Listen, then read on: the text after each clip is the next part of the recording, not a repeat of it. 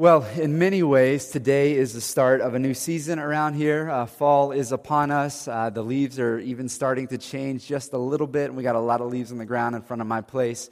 And awesome weather is in front of us. I was looking at the forecast for this week. It's going to be perfect. I love the fall. It's a great running weather. It's nice. And then also, pumpkin spice lattes are officially out. And so it's going to be good. Again, today is our cookout. And so it's just kind of the start of a new season. And along with that, what we're going to do today is we're going to jump into a new sermon series here as a church, and we're going to go through the book of 1 Corinthians together. And so if you have a Bible, or you got the Bible app, or you got the church app, would you just head on over there, the book of 1 Corinthians. We'll put it up on the screen for you as well. And if you don't have a Bible at home that you can dust off, grab one of the Bibles around the room here on your way out and bring that home. We'd love for you to take that and break that in. The book of 1 Corinthians.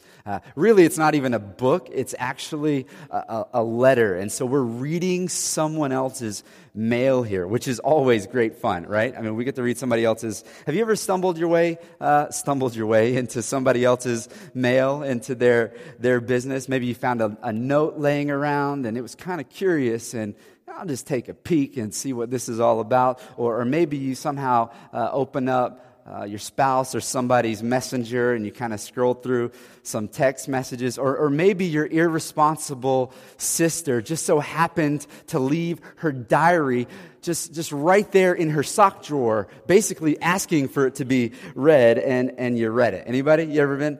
Okay, I know I have. Now, have you ever got into that mess and started to read something that you found actually concerning, actually kind of alarming? They are doing what? My sister is dating who? Like, I will go over there and I will make that boy break up with my sister. I mean, my brother and I, we in all seriousness, we had a little intervention with the college boy when my sister was a freshman in college. True story.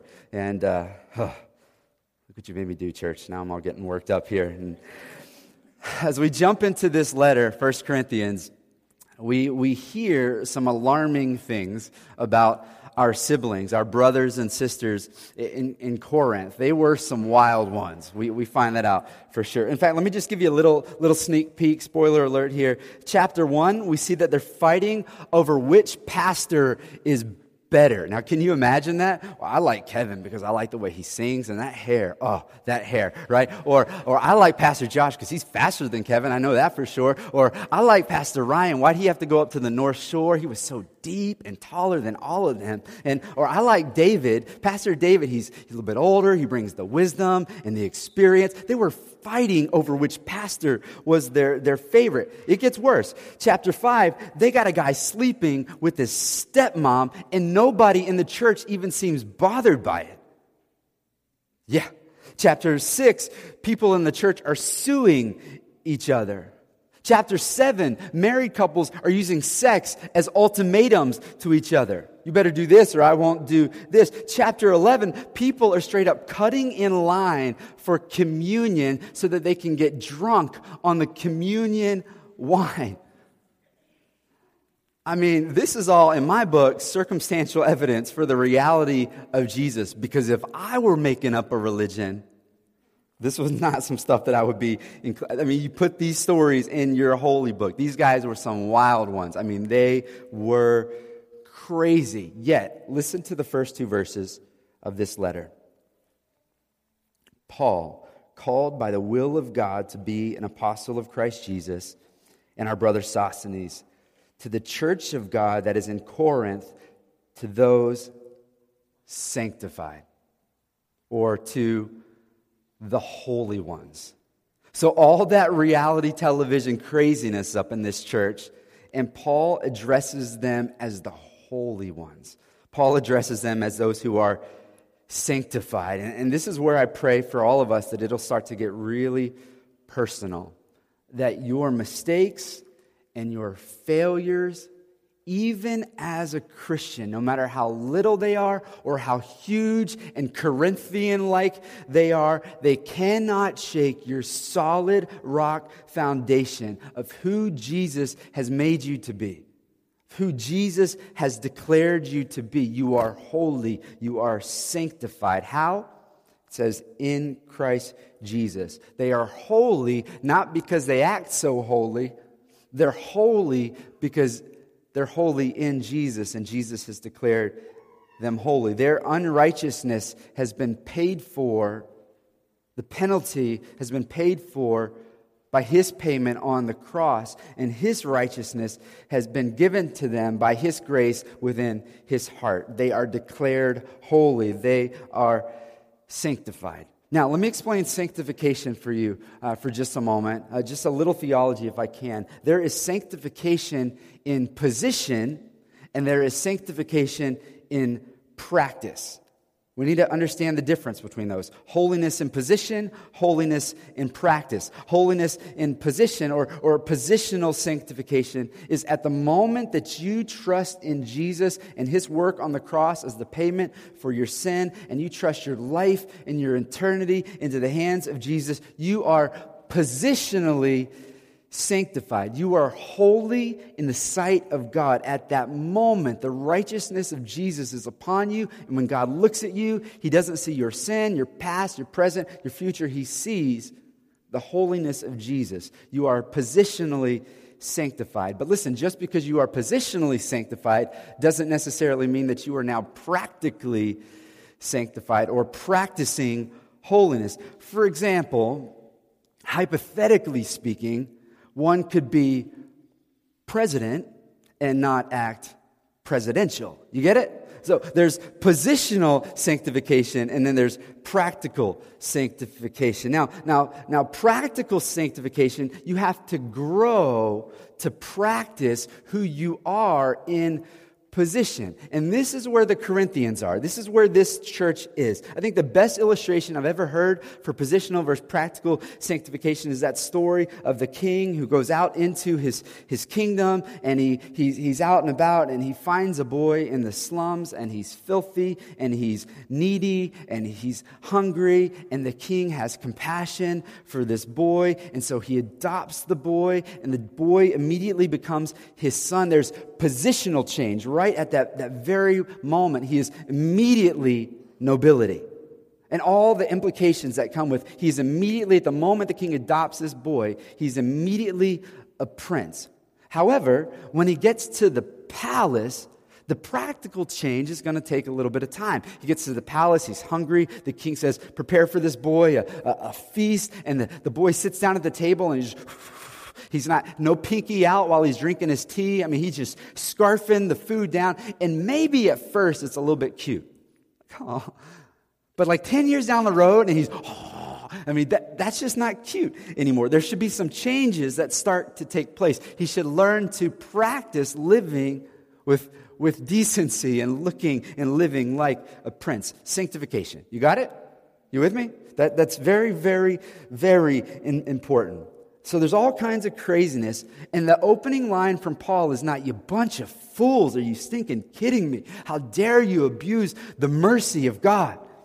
Rather, verse 2, you're sanctified in Christ Jesus.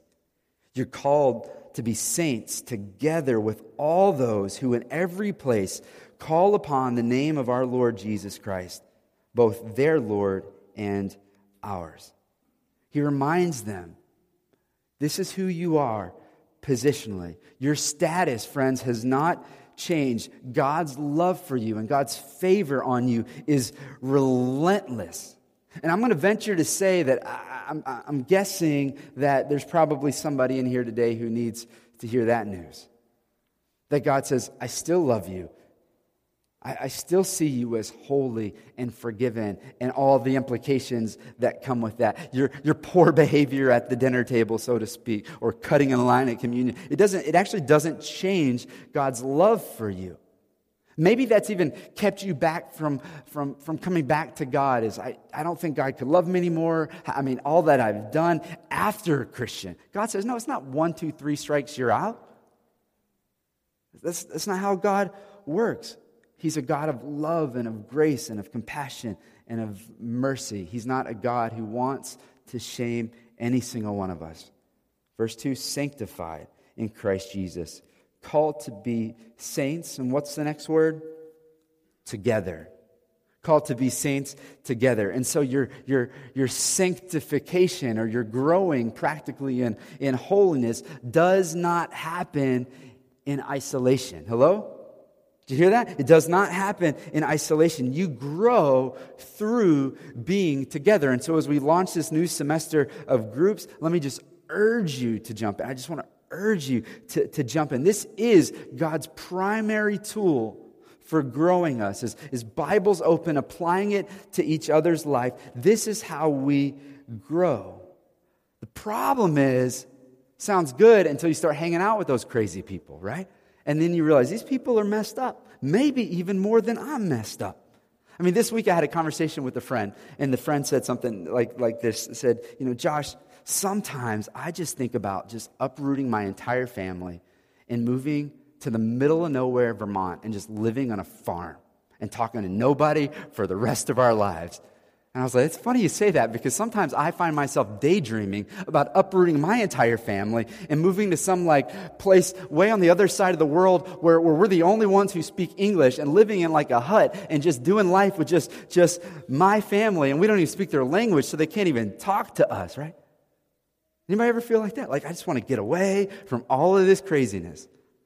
Whatever that craziness looks like for you. Do you have those people we who rub you a little bit?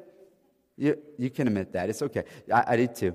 And our tendency when we're around the people who rub us a little bit is we want to run from them at all costs. We want to get out of here at all costs. I call them sandpaper people. You got sandpaper people in your life? Yeah.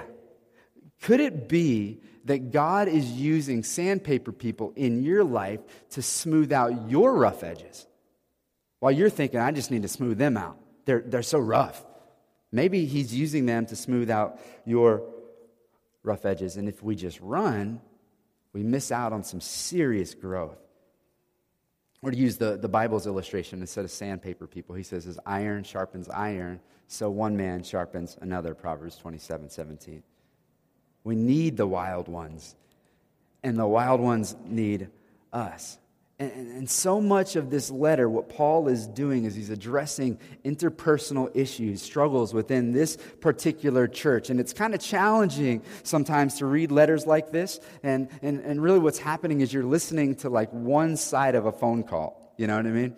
You only hear what he's saying, and we have to kind of work and be sleuths to figure out what's actually happening. We can't just go based on what he's saying. We have to really kind of work and use context and what's going on in Corinth in that day and age. And are these people who have been believers for a long time or for a short time? Are they Jewish people? Are they Gentile? We have to work to figure all this stuff out. And Paul's addressing them, and all kinds of topics come up throughout this letter, but the overarching great theme over all of these topics is togetherness, is unity. This church in Corinth is divided by some sinful patterns and by some one-upmanship. And Paul urges them, I urge you to humble yourself. I urge you to welcome the weak. I urge you to work together for the mission of God in this world. And isn't it unbelievably ironic that this particular letter, the letter 1 Corinthians here,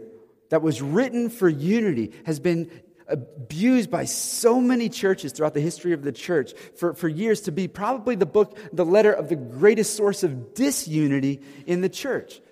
Because you begin to think about all the hot button topics that come up in this particular letter. Divorce and remarriage and spiritual gifts and communion and gender roles. And yet Paul, from the very beginning, says, hey, listen, we are brought into a family, and we don't immediately start living like holy ones in this family, but we're brought into this family, and together as family, we're going to learn to live as family and be about the family business, which is to make disciples of all nations.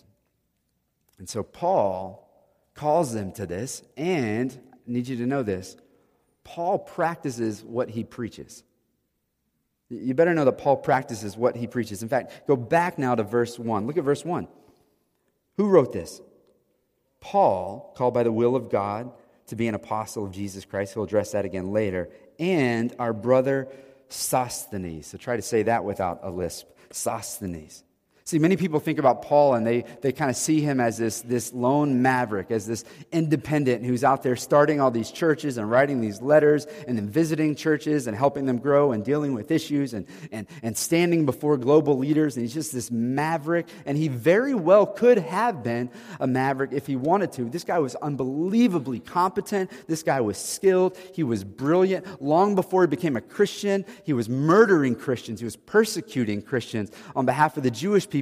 And in his late 20s, early 30s, he rose to the point of prominence where he was the premier guy in the Jewish faith, studied under Gamaliel, which was the premier teacher of the day. And so he was a disciple of the premier teacher. He was this guy who was showing great power and great skill and just great knowledge. He was very competent. The story then goes that God blinds him, Jesus blinds him en route to go and to continue, as the Bible says, to wreak havoc on more Christians in different places. He's en route to kill him, and God blinds him, and through just a series of events, the scales fall off of his eyes, and he sees physically, but then he also sees in his heart, Jesus is real. Why am I persecuting the one who loves me and died for me? He is God. And so he's just this brilliant man, both on this side pre-Jesus and today post-Jesus. He's writing these incredible letters with great understanding, and he's had time alone in the wilderness to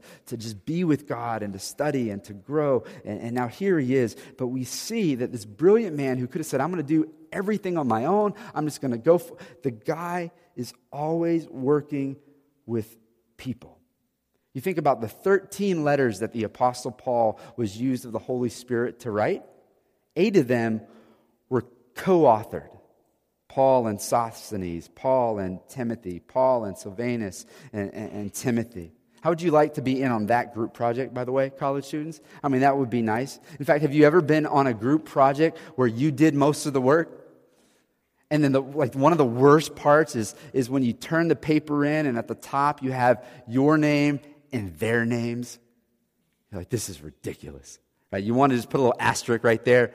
P.S. I did 99% of this work. Those guys are a bunch of lazy bums, right? Paul, I imagine, as you read through the letters, it seems like Paul is the competent guy. But Paul is not a maverick. Paul says, I too am going to come up in relationship with people and live my ministry out in people, in relationship with other people. In fact, as you follow the book of Acts, which covers a lot of the travels of the Apostle Paul, you see that he's always surrounding himself with a team. And then in Acts chapter 18, where the start of this church, Corinth, takes place, you see he's with Aquila and Priscilla, 2 of his close friends who also have this business with him making tents. He's got Silas and Timothy. He's got Luke, who's the team physician. He's also at the start of this church, he's got Crispus, who was the Jewish leader of the synagogue of that time, converts and gives his life to Jesus. And so shortly after that, Crispus joins the team. And then from Crispus, this other guy named Sosthenes, you know him? Sosthenes then takes Crispus's place and becomes the leader of the Jewish people of the synagogue there. And then he converts and himself comes to a place where he's so close with Paul that now he's helping Paul pen this letter. But the beginning of the church of Corinth, team, all of Paul's ministry in a team. This is how Paul lived his life. The point, incredibly competent man chooses to live his faith out in community, chooses to live his ministry out in community, because this is how we grow. This is how God has designed it to be. Again, to string it all together, sanctified saints together. Now read with me, beginning in verse 3. He goes on, he says, grace to you and peace from God our Father and the Lord Jesus Christ. And so what's his prayer? He's given his introduction. This is me and Sosthenes talking here. Your friend Sosthenes, who you saw come to know Jesus. This is who you are. You are saints. And then here in 3, he says, grace and peace to you. His prayer for them is grace for you. His prayer for them is peace for you, my friends. And he's about to address all kinds of crazy. We'll see that. It should be fun. It'll get real, that's for sure. But instead of going in guns a-blazing, he goes in tenderly. In fact, listen to him now. verse 4, and then we'll read through 9, the last of our text for this morning. He says, I give thanks to my God always for you, because of the grace of God that was given you in Christ Jesus, that in every way you were enriched in him in all speech and all knowledge, even as the testimony about Christ was confirmed among you, so that you are not lacking in any spiritual gift as you wait for the revealing of our Lord Jesus Christ, who will sustain you to the end, guiltless in the day of our Lord Jesus Christ. God is faithful, by whom you were called into the fellowship of his Son, Jesus Christ, our Lord. It's very clear here how sincerely he loves them, how he sincerely thanks God for them, and how he sincerely believes that they are, in fact, changed Christians. There are people who say, I'm a Christian, right? Because I maybe grew up in the church, I've been around the church, and that doesn't necessarily mean that you are right with God and you're going to be with him for all eternity. There are people who are Christian in name only, and there are people who have been truly changed by Jesus. Christians in the eyes of God, they've been given a new heart. And it's clear as we read through this that Paul believes that they are true Christians, that they truly have been changed. He says things like, in every way you were enriched by my teaching. He says the testimony of Jesus, the gospel message, the good news of Jesus was confirmed among you. He says, you lack no spiritual gift. He says, you await the coming of Jesus, to whom you were called. Like, he's confident. You are a changed Christian. You hear the tenderness of his heart. I believe you're truly a follower of Jesus. And then how do you go from this to, hey, stop getting trashed at communion? He goes in tenderly. Compare that to, say, his letter to the church in Ephesus, for example. He goes in very quickly yelling, I am astonished, he says. I am astonished that you are so quickly deserting Jesus. See the difference? Very quickly, he goes crazy on him. But right here, guys, I love you. I thank God for you. I've seen God move in your hearts and in your life. Now stop sleeping with your stepmom. I mean, this is crazy stuff right here. And is this not unlike the approach of Jesus? You think back to when Jesus was walking the earth in human form, his 3 years of ministry, and the people that he was the harshest to were the religious people, and the people he was most gentle towards are those struggling with the trappings of sin. And Paul is tender, and Paul is compassionate with these folks despite the crazy. And he gets really firm with the Ephesians who go back to law and performance and trying to earn God's favor and trying to be religious type people. He's really tender towards these people. Why? Because he remembers where they came from. He remembers about the church of Corinth. He remembers about going into that city with just a burden for that city and longing to see people come to know Jesus in that city. He remembers where they came from, that this is a very unique culture. See, many churches in this day, as we're reading in this Bible period, many churches in that day were Jewish people turned Christians. And so these are people who grew up with the Old Testament law, the prophecies. They're waiting for the Messiah. They get the news of the Messiah. They trust in the Messiah. When people quote Bible verses in church, they go, yeah, I remember that Old Testament. I grew up hearing that. These were pretty much church people. That was most people in that day were Jewish people with a little bit of Gentile in the mix. But this church was mostly Gentile people with just a few Jews in the mix. And so for these people, before Jesus, church service, worship service, was going to the temple of Aphrodite and worshiping by having sex with multiple temple prostitutes. That's their reality. That was completely normal in that day. So you might now see why it might take them a long time for that practical sanctification to work out, to build out in their lives. You might now understand why Jesus is so tender with the sinful people and harsher with the religious people. You might understand why Paul is so gracious and methodical in approaching this church and not barging in and flipping over tables. How dare you? because he remembers where they came from. And he remembers that, yes, God loves them and God's grace is on them, and they are declared sanctified saints, set apart, holy ones. And now it's going to take some time to see them grow, to learn, to live like that. I have a soft spot in my heart for children who are adopted and children specifically who are adopted after being brought through numerous foster homes. And you understand the compassion that's necessary for that when they act out.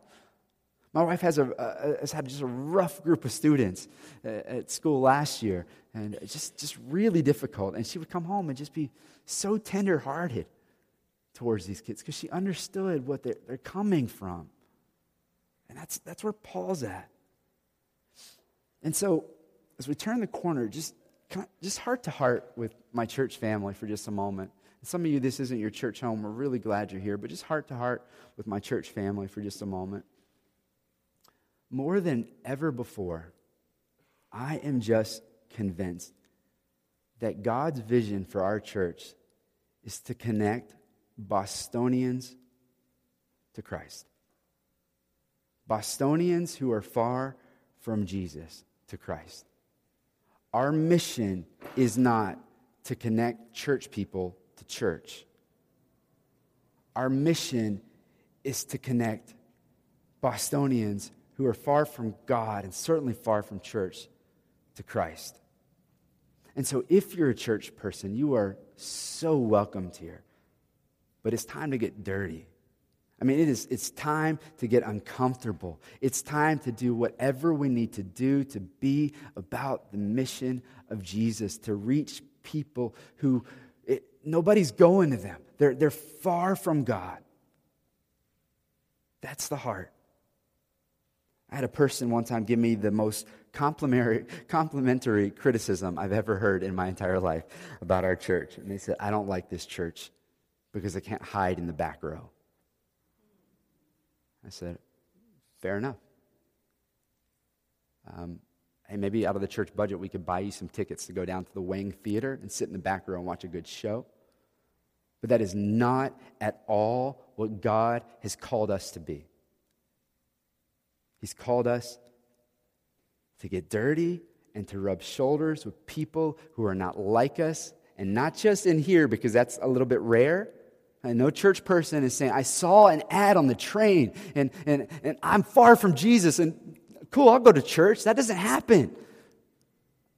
They come to church because you've been loving them in the workplace. You've been loving them as your neighbor. You've been loving them in the dorm room. You've been caring for them. And you maybe shared Jesus with them a few times. And then you say, hey, you want to come to my church? I don't know about that. I'm like the last person. You'd be surprised.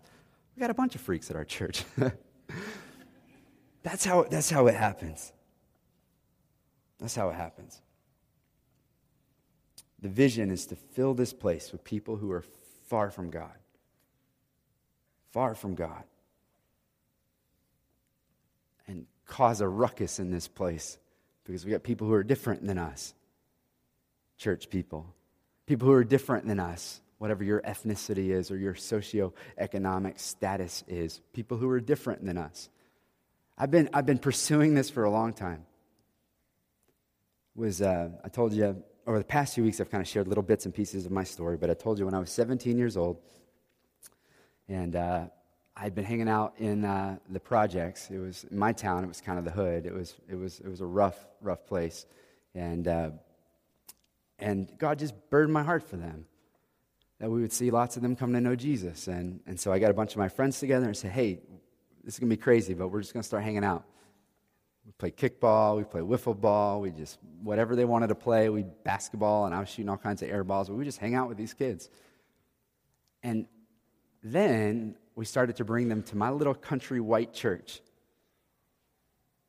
And I'll be honest, it caused a little bit of a ruckus. Like the people in the kids ministry did not know what to do. Like these aren't church kids anymore. Like little felt Jesus is not going to work anymore. This is like, what do we do? This has kind of been tough for and the little Christian kids who have grown up in the church. This is challenging for them. And I swear, I promise, and I'm just 17 years old and I have no credibility. I get it. I'm young, but I just guys, but I believe that this is going to be good for those kids too, to be rubbing shoulders with kids who don't know Jesus and are not accustomed to all. It's going to be good for everybody. I've been pursuing this for a long time. And we saw the kids' ministry flipped upside down. We saw God do some stuff in the church that was uncomfortable at first, but in the end, very good, very healthy for people. And my prayer for us, church, at the start of this new school year and a new season is that this kind of chaos would start to happen in our midst. That there would be a little bit of a ruckus happening in our midst. That the comfortable would be uncomfortable. That this place would be full of wild ones, or we're not doing what we're supposed to be doing. Like if we want to be a part of a country club, there's plenty. That's not the church. Would you guys close your eyes? Let's just go straight to responding if we can. We like to do this every week together, just to respond to the scriptures. And so, as we just see this introduction and Paul's sensitivity and joy in these crazy, crazy people, my first question is to the Christians, and that is, Christians, as your eyes are closed and you're just reflecting on how this applies to you, Christians, are you with me? Are you with Paul? Ultimately, are you with Jesus?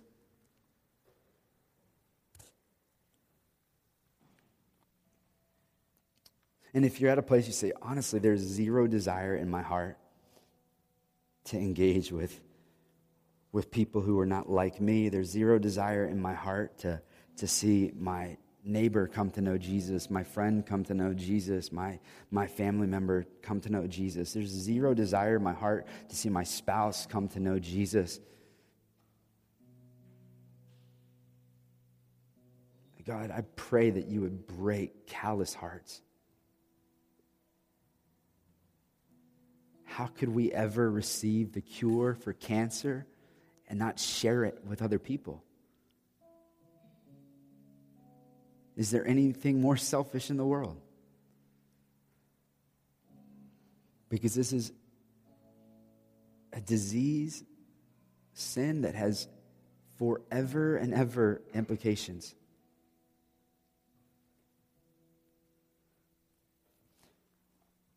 And so, Christian, if that's you, maybe you just need to talk to God and say, God, would you give me a fresh burden for those who don't know you? God, would you give me a fresh sensitivity to those who do, but recently, and they're trying to figure out how to walk out this Christian life?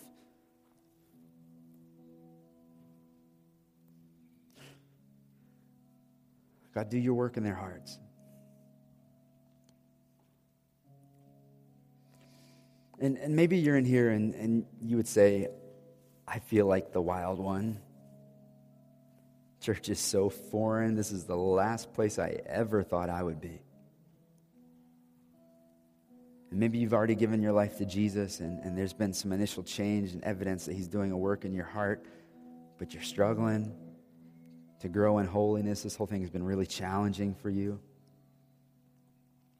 Can I just tell you we love you? And we are so glad you're here. And I've heard it said this way, and it's okay not to be okay. But it's not okay to stay that way. And we want to help you grow. And we want to do it with grace. Maybe we fumble around a bit, but we do love you. Jesus loves you. Maybe you're in here, you've never given your life to Jesus. And you're sensing the grace of God that's being offered to you right now, that you don't have to clean up for him, that he humbled himself. You don't aspire to him. He humbles himself and comes down to you, and he died on the cross to pay the price for your sin. And then he died, and he defeated sin, and he defeated death for you. So that when God looks at you, he sees Jesus and his sacrifice for you, and his holiness is on you. You are holy if you trust in Jesus. And you're not going to live like that just perfectly right away. It takes a long time. That same grace that's afforded to you at the beginning is given to you every single breath that you take from that point forward. So maybe that's you right now. You want to give your life to Jesus and become a Christian. And the best way you know how, just call out to him and say, Jesus, I trust in you. I turn from living a life independent of you, and I want to be completely and totally dependent on you. Help me to live for you. And the Bible says that whoever calls upon the name of the Lord will be saved, and so be saved. God, thank you for what you're doing in our midst. God, I pray that this season would be a season marked by wild ones. Marked by people who maybe never would have thought they'd give their lives to Jesus, giving their lives to Jesus, being changed and moved by the powerful gospel message, the good news of a God who loves them and died for them. God, I pray that each of us, we'd see friends and family members and coworkers and classmates and neighbors come to know Jesus, that you would blow our minds with what you want to do. So push us out into the uncomfortable, into the unknown. We're excited to see what you do. In the name of Jesus, we pray. Amen.